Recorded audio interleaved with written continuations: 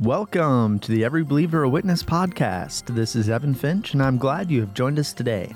I believe you will be blessed as Dennis shares how to actually enjoy being a Christian, the Wendy Furigal story. Today, as we conclude this part of our series, How to Actually Enjoy Being a Christian, we focused in for weeks on, if you're going to actually enjoy being a Christian, you have to know for sure that you are one. When I began Every Believer Witness in 2005 full-time, for the first approximately 10 years or so, most of our teaching was going to local churches and having revival or conference setting, Sunday morning, Sunday night, Monday, Tuesday, Wednesday night. And I was very blessed to travel in hundreds of churches and speak in hundreds of churches.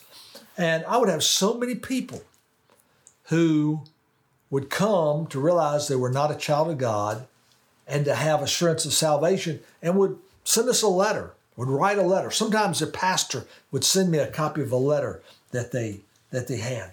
And I want to share just two examples with you today, with the permission of the people that told me about this.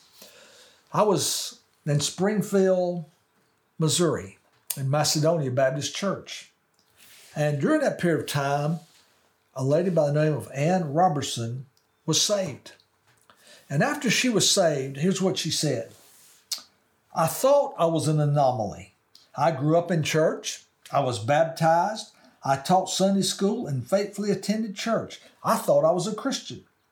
But when the invitation was given, I always felt a little tug. I was 99% sure I was saved, but not sure. I thought I was an anomaly. I don't believe that Ann was an anomaly. I believe that's typical of so many people who are in church today. I want to read a letter that Wendy Furigal wrote. She wrote it to her pastor, and he forwarded it to me. She was at Lakeview Baptist Church in Auburn, Alabama. And she says this, My name is Wendy Furigal.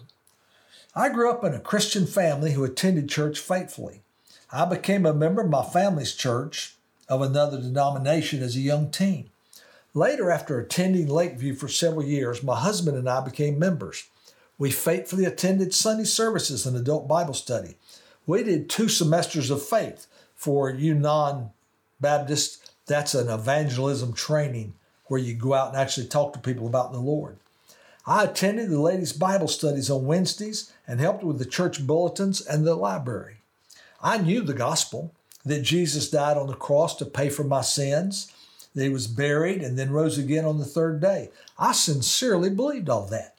However, I had doubts of my salvation throughout my years at Lakeview.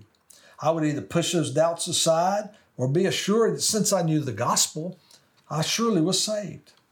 After my second child was born, I became increasingly depressed and angry. I started taking prescription antidepressants. The medicine helped, but after a year or so on it, I was having more depression and anger. I was always angry with and yelling at my kids. I thought I needed more help or a different medication. In September, Lakeview offered the conference Every Believer Witness. I felt compelled to attend. On the first night, Jesus had us write down how we were before salvation, how we were saved, and what we were like afterward. Then it said something to the effect that if we were unsure what to write or how we were saved, or had to write about how we became a member of a church, or had to, quote, fudge, end quote, a little, we most likely were not saved. I wrote something down, but was unsure if it was true. On the 3rd night, he had us write a more concise testimony. I wrote down something different than before, but was still unsure. I did not acknowledge this that night, even though Dennis asked people to do so, probably because of pride and insecurity. The next morning, God was dealing with me. I had a spiritual battle going on inside of me. My heart felt heavy, hurting, and looking back, it felt burdened. In my mind and spirit, I kept going back and forth between my flesh or Satan telling me I'm already saved. I already believe in Jesus. And the Holy Spirit saying, you're not saved. You need to be saved. I finally surrendered to the Holy Spirit, realizing that I had never truly repented of my sin, of my sinful nature. I had never had a broken and contrite heart, as David mentions in Psalm 51. But now I was finally broken. I did not want to be angry all the time and depressed anymore. I knew I wanted and needed to change, and only Jesus could change me. I needed a new heart. So I called upon Jesus to save me, and He did. After I did so, the heaviness of my heart started to go away. The burden on my heart had been my sin, my self-righteousness, and my pride. Now Jesus had taken that away. That day, I was much different than the day before. I had the fruit of the Spirit because I had the Holy Spirit of God in me.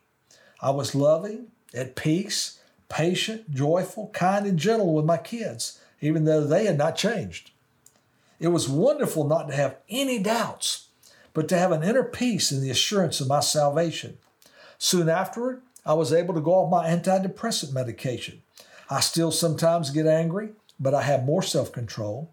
I still feel depressed sometimes, but then I think about Jesus and the price He paid for me because He loved me so much.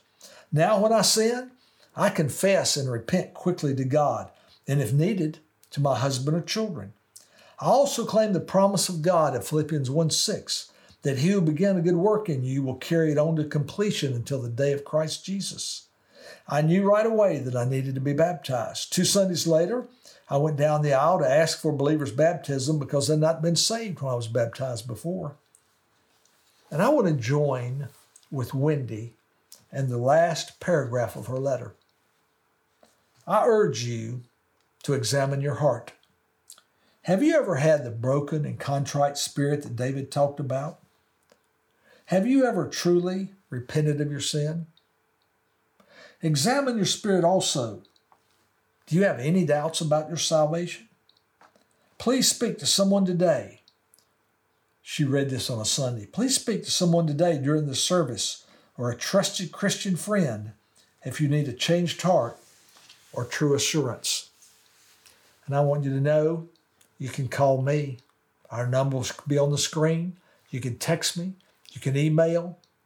Because I believe there's so many people like Ann, like Wendy, and that's not God's desire. You can know for sure that you are a Christian, and that's the first step toward actually enjoying the Christian life. I hope many of you will contact me. God bless. If these podcasts are a blessing and encouragement to you, would you pray about becoming a monthly partner with Every Believer a Witness? We want to increase the number of podcasts we do, as well as reach more and more believers. You can make your tax-deductible gift on our website. Thank you.